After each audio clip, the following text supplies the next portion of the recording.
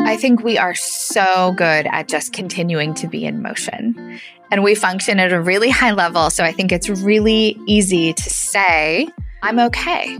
And we are okay on the surface level. But I think often over time, we see within the therapy room or within the clinical setting that it's these places of grief where little cracks are made, that when we don't pay attention to them, they become maybe larger issues that we carry with us throughout our lives. So the unique thing about helping entrepreneurs or like high performers grieve is that we're really good at not grieving. And our lives are really full. So it's very, very difficult for us to give the time and space to grief that it may warrant. This is Impact, the podcast where we explore entrepreneurship, mindset, and health to provide you with the ingredients for an unregrettable version of your life story. There are a few things that I can say with certainty we are all going to experience in our lifetime. I think there's this old adage that for many of us, we will all collectively experience the notion of taxes and death. And I will add to that list grief. That is the nature of my conversation today. Not taxes or death, but grief. How do we manage the complexity of feelings that come upon us often unexpectedly with the loss of a job or a marriage or a loved one? My guest today, Dr. Sherry Walling, is a psychologist for entrepreneurs. And her first book is all about keeping your shit together as an entrepreneur. And her second book, which we are speaking to today, Touching Two Worlds, chronicles in part her own journey in the movement through the grief process of losing her father and her brother in a very short period of time. And it combines this personal account with her insight as a psychotherapist. And really, I would venture to say, rewrites the narrative and expectations around how we need to manage grief. This conversation is not just for people who have experienced a loss. This conversation is for all of us, because one of the universal tenets of grief is usually that it comes upon us unexpectedly.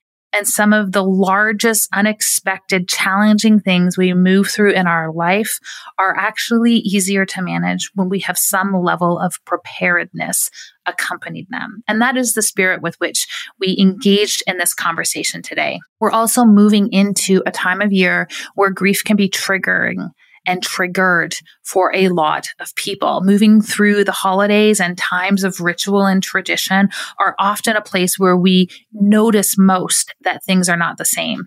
And while this can be part of the grieving process and will be part of the grieving process for everyone, it doesn't mean it has to derail you for your entire future. It doesn't mean that it always needs to be a point of painful inflection. And one of the beautiful things that happened in this conversation is Sherry provided a new framework for thinking about life on the other side of loss. How do we rebuild and how do we rewrite and how do we do it while honoring those people and those circumstances and those elements of our lives that are so special to all of us? This is a special episode. It is for everyone. And I'm so excited to introduce you to Dr. Sherry Walling. Dr. Sherry Walling, welcome to Impact. Hey, Megan, it is great to be with you. I'm so excited about our conversation today. Well, I'm really looking forward to this conversation. And it's, I acknowledge this in the introduction, but this is a different conversation than we typically have, but so important and so critical. I feel like on the podcast in general with Impact, we're always looking forward and how can we put these pieces out? And you know these individuals well, these entrepreneurs and these go-getters who are constantly producing in the world. And then all of a sudden, life comes out of nowhere. There is a loss or an interruption to that flow, and particularly for ambitious people, that is really challenging. And so we're going to unpack this idea of grief today. How do we hold space for the simultaneous existence of ambition and then this very human, unavoidable experience of grief? So before we do those two things, I'm wondering if you can share with my audience why you are actually so uniquely qualified to lead this conversation. Oh, I'm so glad we're having this conversation. I love this conversation, especially for our entrepreneurial brothers and sisters out there who are trying to make amazing things happen in the world. So I, like you, am an entrepreneur. I'm also a clinical psychologist. And so I'm in that category of like ambitious people who are action oriented and making things happen in the world. But in the past few years, I've become kind of this accidental expert in grief. And that expertise came from my own experience of significant loss. I lost my dad to esophageal cancer and my brother to suicide in a very tight timeline within 6 months of each other. I have been kind of catapulted into this world of figuring out how to be very much alive, very much in my work, very much in my family, in the joy and creativity that sort of mark most of my life, but then also how to be super present to these losses and be open to this world of grief and longing and sadness and darkness that has so much to teach and so much depth to offer, but is sometimes a very, very scary place to let oneself go. So I've recently written a book called Touching Two Worlds, which is sort of about this duality of how do you live in joy and also be very open and honest about the parts of our life that really can hurt. When we are And I want to acknowledge your loss. I am sorry for that. I'm sorry for that loss. And I appreciate the opportunity for you to share the meaning that has emerged from it with all of us. For you as a clinical psychologist, how did your understanding of grief shift from you could hold space for people who were grieving and help them manage it? What changed for you in your understanding of grief when you went through it in such a profound way yourself? I think my framework of grief as a psychologist was around those folks who ended up in my office because they felt stuck in grief. So my training and my experience was really of grief as pathology, as grief as failure to move through. My rethinking about that is really to like depathologize grief, of course, as a very normal, important part of love, a very normal and important part of human relationship and human emotion, and one that has all of these sort of riches and depths instead of like an ailment that needs to be treated. I think the other thing that's really shifted in my approach to grief is, your listeners are well aware, I'm sure, of the way in which emotion, trauma, grief, big experiences are held in our bodies. And most psychotherapy really addresses grief in particular through this very kind of prefrontal cortex kind of frame. Like, let's talk about it. Let's emote about it. And while those things are extraordinarily valuable, my own experience found them to be insufficient. And so really integrating the body and movement into a course of working through grief is now absolutely central to how I think about what humans need when they're grieving. What happens in the body when someone's grieving? I think, the body responds similar to the body's response to acute stress, right? The body in grief has experienced a shock that is external, it's out of control, it's not desired, maybe unanticipated. But even in cases where someone knows that a death is going to occur, like with my experience losing my dad to a chronic illness like cancer, like it was predictable that he would die.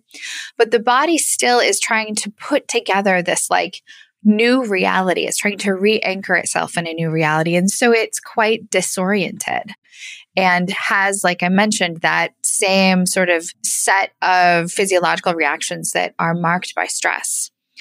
So when the body is under stress like that, it is looking for this sort of new cohesive way to be in a new environment or in a new context, which is like the world without this person that you loved. When we look at that and we look at those patterns, and I don't want to take grief and like make it a cognitive thing, but I feel like we've also collectively moved through and touched on various elements of grief as we move through the pandemic. Grieving shifts to our routine, grieving, not having certain rites of passage, whether that is a graduation or a funeral or even the birth that you wanted to have for your children. Have you seen similar patterns as people have emerged and moved through the last 2 years as you do when someone's experiencing an acute form of grief, or is it something different? Oh, I think there's a lot of similarities. So I think both things like the pandemic and the loss of someone really call on our internal processes around meaning. So I've been really interested in watching what has widely been called the Great Resignation, because I think that those big shifts in culture, those big shifts in, hey, what do I find meaningful and a worthy use of my very, very valuable moments on this planet? I'm no longer willing to consent to be participating in a job that doesn't feel meaningful to me. And so people are leaving work and people are asking for different kinds of things from their lives. And in many ways, I think that's a grief response. On the other hand, I think we're seeing unprecedented level of alcohol abuse, of drug overdose, of these other kinds of coping, not so healthy coping strategies that I think are this collective attempt to numb and avoid and try to come to terms with significant loss without being able to make sense of it. I want to get into this coping piece, but before we do, there's a few things I want to establish. One, how are you defining grief so that we're all on the same page? Yeah, great question. Quite simply, the emotional reaction to loss, which can involve sadness, anger, joy, meaning making, all kinds of emotional and cognitive sort of processes. And when you have spoken about grief, I know you have sort of leaned into this idea of helping ambitious people grieve. Do ambitious people or entrepreneurs grieve differently, or do they have different coping mechanisms? What's different about this population? I think we are so good at just continuing to be in motion. And we function at a really high level. So I think it's really easy to say, I'm okay. And we are okay on the surface level. But I think often over time, we see within the therapy room or within the clinical setting that it's these places of grief where little cracks are made, that when we don't pay attention to them, they become maybe larger issues that we carry with us throughout our lives. So the unique thing about helping entrepreneurs or like high performers grieve is that we're really good at not grieving. And our lives are really full. So it's very, very difficult for us to give the time and space to grief that it may warrant. What do we need to know about how to grieve? And the context for this question is I feel like grief catches everyone by surprise. So we may even know that the death is happening. And it's kind of like birth. I feel like sometimes the experience of giving birth, you're like, whoa, that was like way bigger than I didn't think it'd be quite like that. Right. So like if you're kind of prepared for the birth piece, it changes the experience. What do we need to know about grief that we actually just never talk about as a society? I think one, it's really not linear. It doesn't follow linear time. So for example, I think there's a little bit of a default assumption that you might be a mess for a couple of weeks and then, maybe take a few weeks where you're not working at the same level as normal, but eventually you kind of get back to it and you've gone through this like little linear trajectory. It's just not linear. So you can be in the depths of grief, like the day after a loss, and then totally fine on the outside for a while. And by totally fine, I mean functional. I mean awake. I mean alert. I mean I enjoy. I mean creative, productive. But then maybe 6 months later, there's this huge significant shift. And the grief is reopened or is opened in a different way. So if we can just throw out the linear timeline, this sort of assumption that grief diminishes as time passes, and understand that it's non-linear, I think that's really, really helpful for folks. I also think this idea of grief as kind of sadness is not super helpful because grief is many, many things. It can be anger, it can be anguish, it can be sadness, it can be stillness, but it can also be fuel. It can also be passion. It can be the determination to change something, fix something, advocate for something. That's all part of a grief process. And so I think grief can be fiery as much as it can be blue.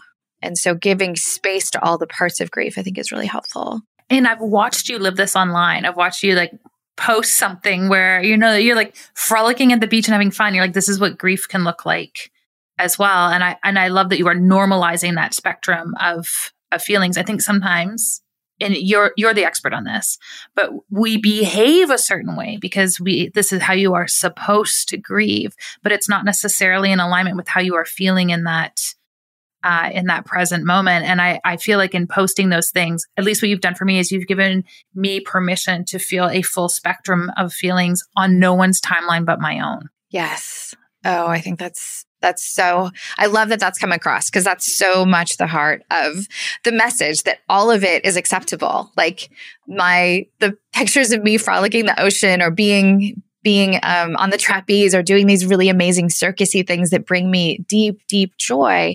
That is all part of my grief story, because it's like this deep determination that's born out of death to really enjoy the moments of my life. And it is very much integrated into grief. And so I think understanding grief as joy is also, an important part of the picture here. What do we need to know as individuals around how to hold space for other people to grieve? Grief is, for most of us, very similar to trauma in that it is an emotional, kind of cognitive, like it's an experience that is born out of something happening that wasn't our choice. And so one of the wonderful, beautiful things about being able to show up for people who are in a state of grief or trauma, for that matter, is offering simple choice. So one of my favorite things that anyone said to me in the context of my own grief was, my friend Jamie said, "Would you like to tell me a story about Dave?" Dave was my brother.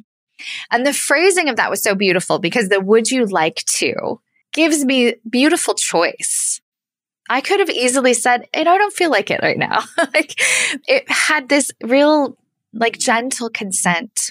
I also think the phrasing of "tell me a story about" is really lovely, because it creates an openness for me to talk about my brother as a child, or my brother as my friend, or the adventures we went on camping when we were kids. It's not just a story about his death. It's not just about the loss. There's a broadness to the question. So that kind of open-ended, consent, choice-oriented question is really lovely.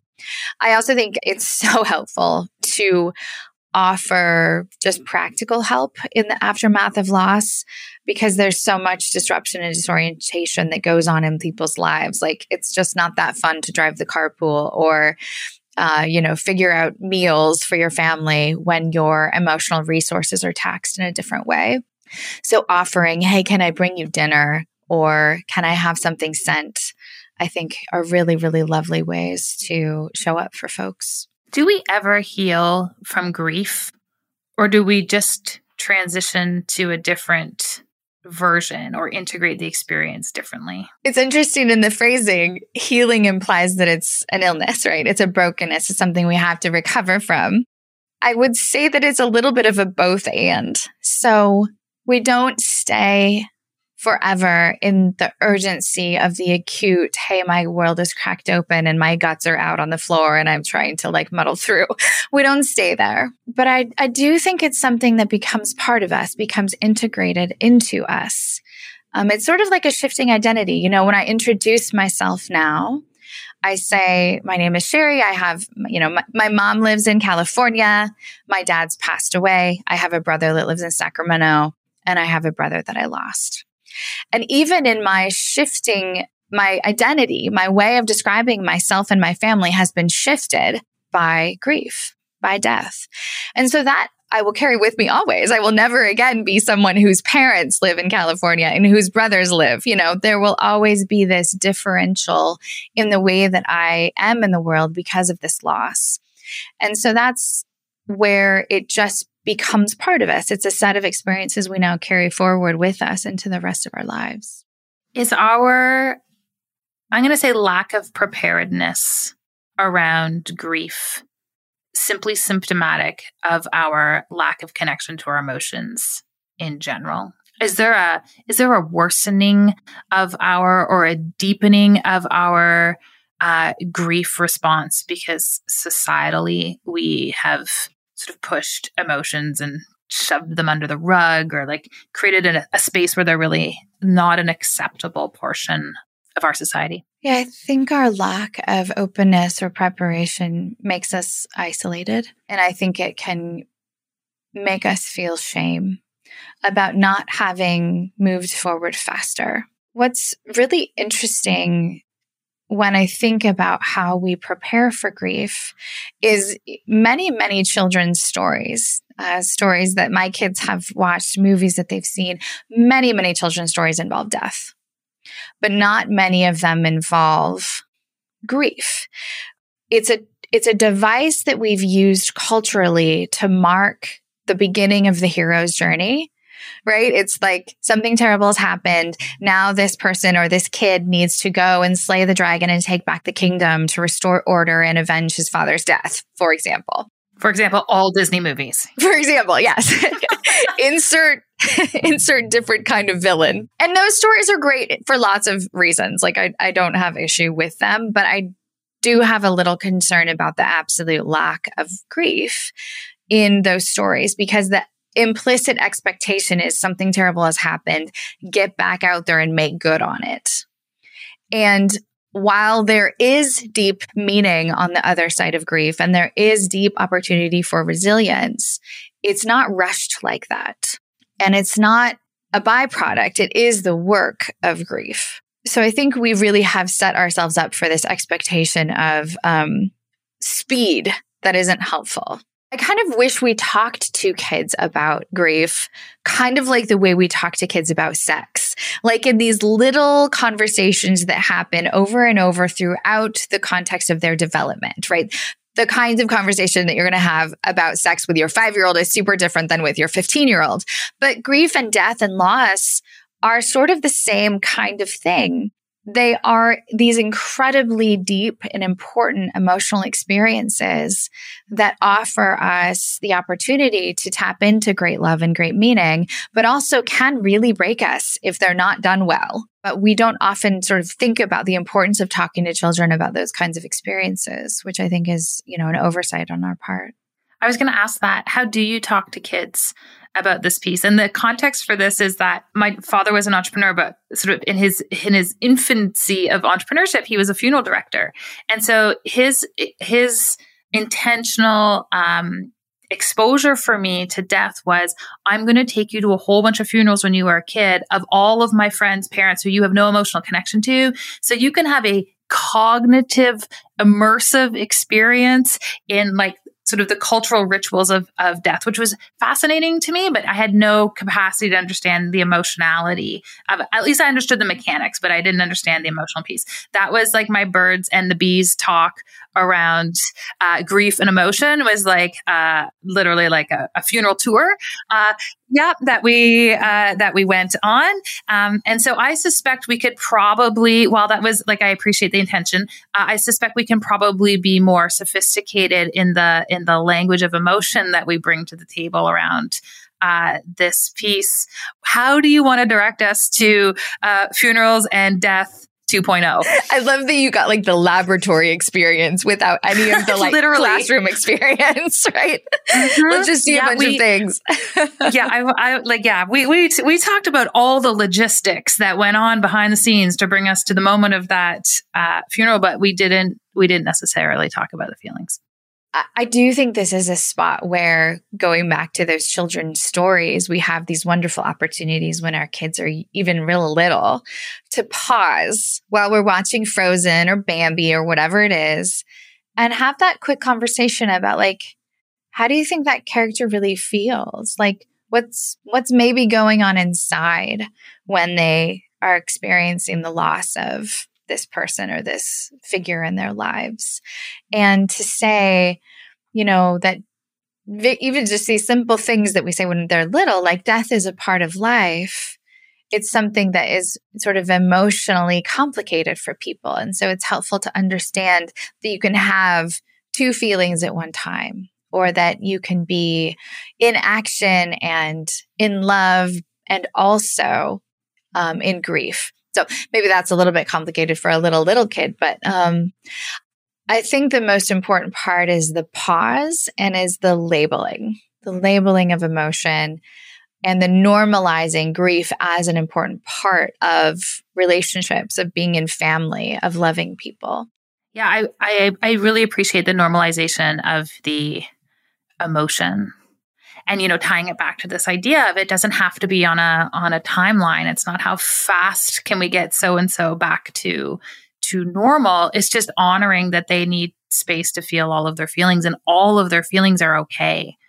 And we can stand witness to that. And that's going to be part of life. You mentioned earlier this idea of the work of grief.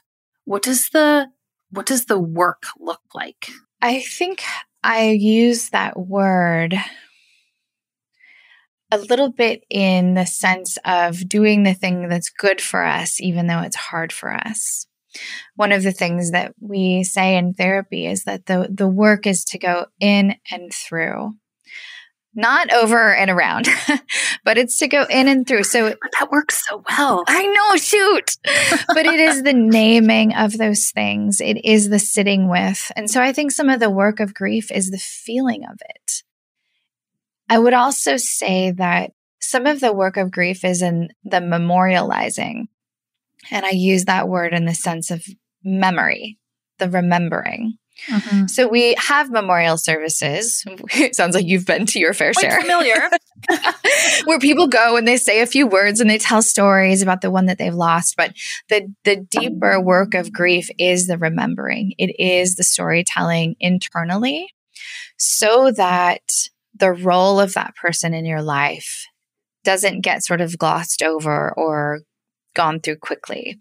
It is the letting them matter to you and solidifying their imprint via memory, via writing, via storytelling, via the time that it takes to, clean out their house or be part of these sort of grief processes. We don't get to skip it, even though it's uncomfortable. We don't get to skip it. And I suspect that's one of the things that those ambitious individuals are so good at, is just the compartmentalization of feelings, because they can get back to business so quickly. And it's messy and oozy and not well contained, in my experience, when we aim to do that. One area I would just really love your commentary on more than any is how to reconcile and manage diverging views on death ritual. And so, the context for this is I was well exposed to a certain ritual around death. My husband is Jewish. And what I have learned is that the traditions around death that he was exposed to, he was on an entirely different tour than I was. And one of the interesting conversations that emerges, I have a 6-year-old and she's quite fascinated cognitively in what death is all about and doesn't appreciate the emotions. Like across the street, she's like, don't get dead. Like it's a thing. It's fascinating. But we talk a lot about these traditions because she's like, what would happen? And we realize we kind of come to this inflection point where we're like, I don't exactly know how we would make that happen. But, like what would the actual ritual look like in terms of the coming together of these two pieces? I have come to realize that the ritual is actually quite important. How do you counsel people? How do you create this reconciliation around these different traditions when it comes to experiencing the grief and that transition? I think it's really helpful to explore the why under the tradition. Like we have this ritual of sitting Shiva. What do we do? Why do we do that? What does it mean to do that? And perhaps the why of we want to be present and supportive to the family. We want to make sure they're fed. We want to make sure that they know that they're on our heart and mind. That why is maybe not that different than the sort of Protestant or Catholic memorial service that you maybe went to through your tour. So that I find a lot of unifying themes in the why. Lots of variety in the what and how. But most of us don't have a lot of traditions. And I feel like in some ways, the more tradition, the better. The more meaningful things to do with this inner experience. There's a lot of wisdom across these traditions. And so even though it's a little bit tricky, the idea of finding the unifying theme or figuring out how to integrate them within a family such as yours, where people come from different religious, spiritual backgrounds, to get creative with maybe pulling some of the best parts of both traditions. Yeah, I appreciate that, because I feel like, and it's always when people are under this huge amount of stress and they've actually really never considered that people will need to move through ritual in a different way. I think it's part of that prepared conversation that we get to have because of interviews like this, because of the awareness that you're bringing to the table around these elements. I think it can mitigate some of the trauma of these unexpected elements that are inevitable. There's such good conversations to have when they're not relevant, honestly, to like sit down with your executive team and sort of talk through what is our plan in the business if one of us becomes unavailable via death or via bereavement, or, what do we do? How do we cover that? Or to sit down with your life partner and talk through, what are my end of life wishes? Do I want to be buried? Do I want to be cremated? Where do I want my ashes spread? Like, those questions feel so awkward and unusual, but man, there's such benefit in having those conversations when it's not that relevant. I think also involving children in those conversations can be super helpful. Like, they have opinions and thoughts too, and hearing from them about how they're seeing death and death rituals within their own family, I think can be really helpful. Yeah, I feel like we have conversation 2.0 emerging around, here are the 10 difficult conversations and how to have them, because it probably comes as no surprise that we also had very transparent conversations around like all elements of everyone's, I'll call them transitional paths and wishes. This was just like, these were matter of fact conversations that I started to have with my parents starting at like, 16, 17. And now we actually just have this fluidity around how we are able to speak to some of those pieces. And the thing I think I will appreciate is that decisions that I need to make with respect to their wishes, I'm not going to second guess them. I'm not going to come from a place of guilt. It is going to be truly, I can honor their desires in alignment with even, their comfort around being able to articulate it.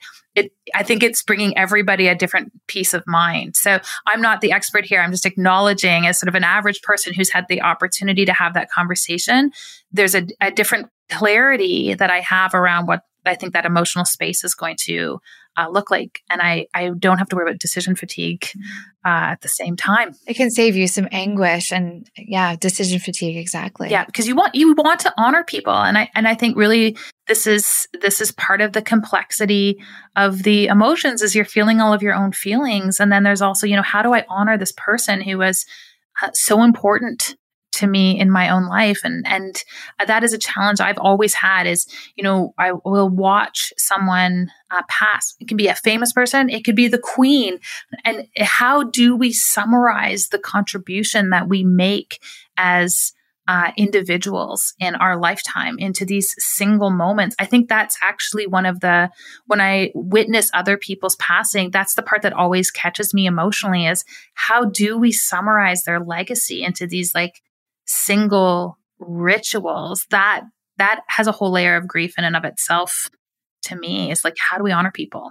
And I also think that there are lots of creative ways to honor people that I hope we feel increasingly free to do those in different ways and in different timelines. Sometimes you're not ready a week after their death or 3 weeks after their death to make the grand statement about the role they've played in your life. And so if we could loosen some of the expectations around that timeline, I think that would be fantastic.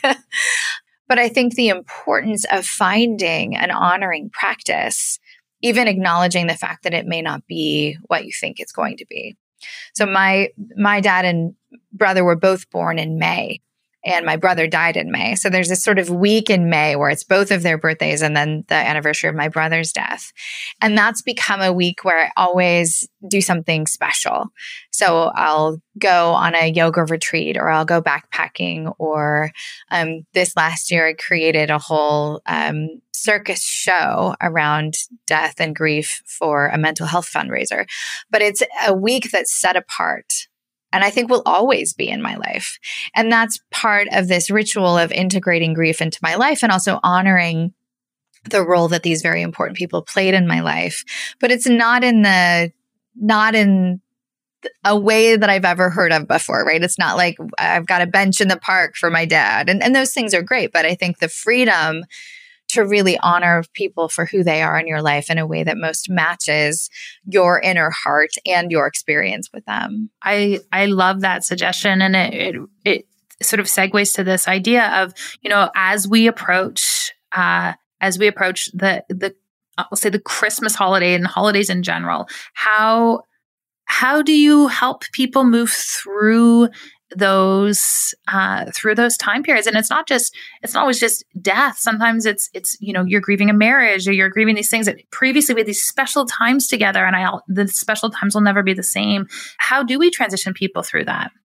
I mean, I have a kid who's going to college next year. So it's this sense of like, he's not going to, hopefully he'll come home for Christmas. But I guess there's all kinds of these layers of missingness in our lives that happen, even in normative, happy situations where you have a kid that's successful and ready to launch.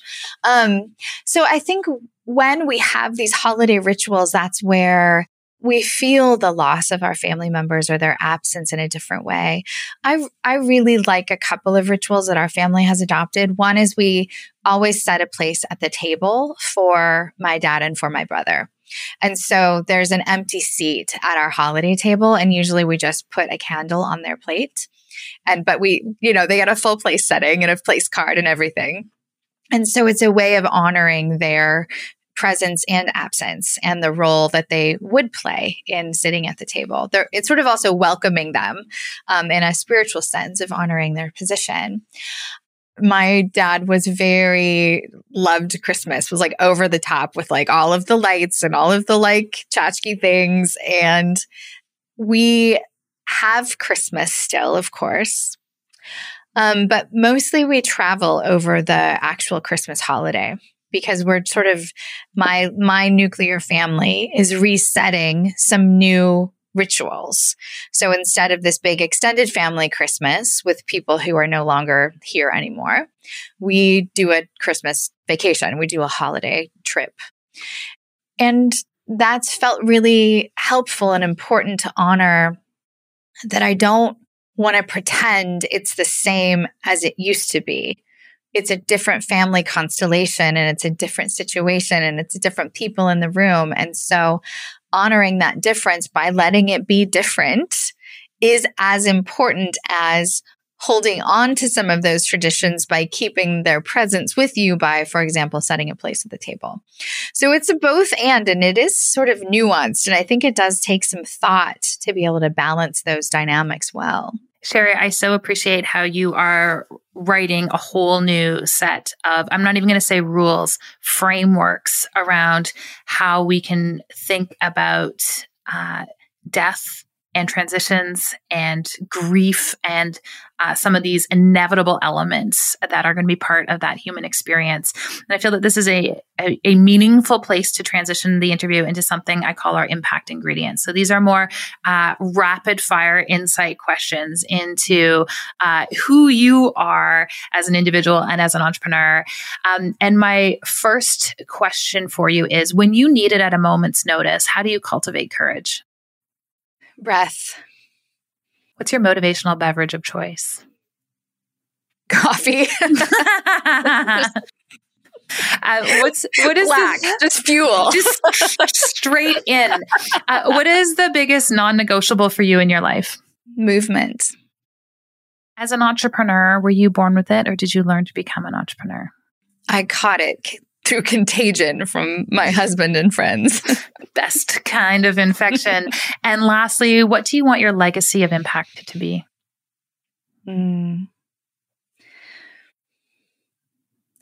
Playfulness in the midst of hard things.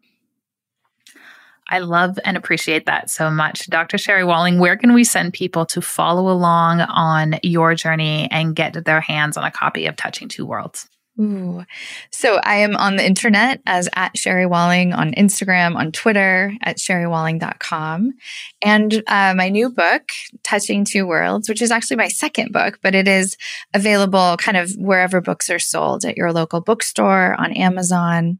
My first book is called The Entrepreneur's Guide to Keeping Your Shit Together, which is a little bit of a mental health overview for entrepreneurs, which might also be interesting to some in this crew, which is also on Amazon. Perfect. I feel like we're going to have that conversation as we emerge into 2023. Thank you so much for your time. All the links to follow Sherry, find her book, and access her as an amazing resource can be found at meganwalker.com/podcast. Sherry, thanks so much for being with me today. My pleasure. Thank you. Impact is what lives on when we leave the room, tuck them in, or step off stage. It is less about what you do, more about how you make them feel, and everything about how you choose to show up in the world. If you enjoyed this podcast, hit subscribe on Apple Podcasts, Stitcher, Spotify, or wherever you are listening to this episode. I am your host, Megan Walker. Until next week, aim for impact.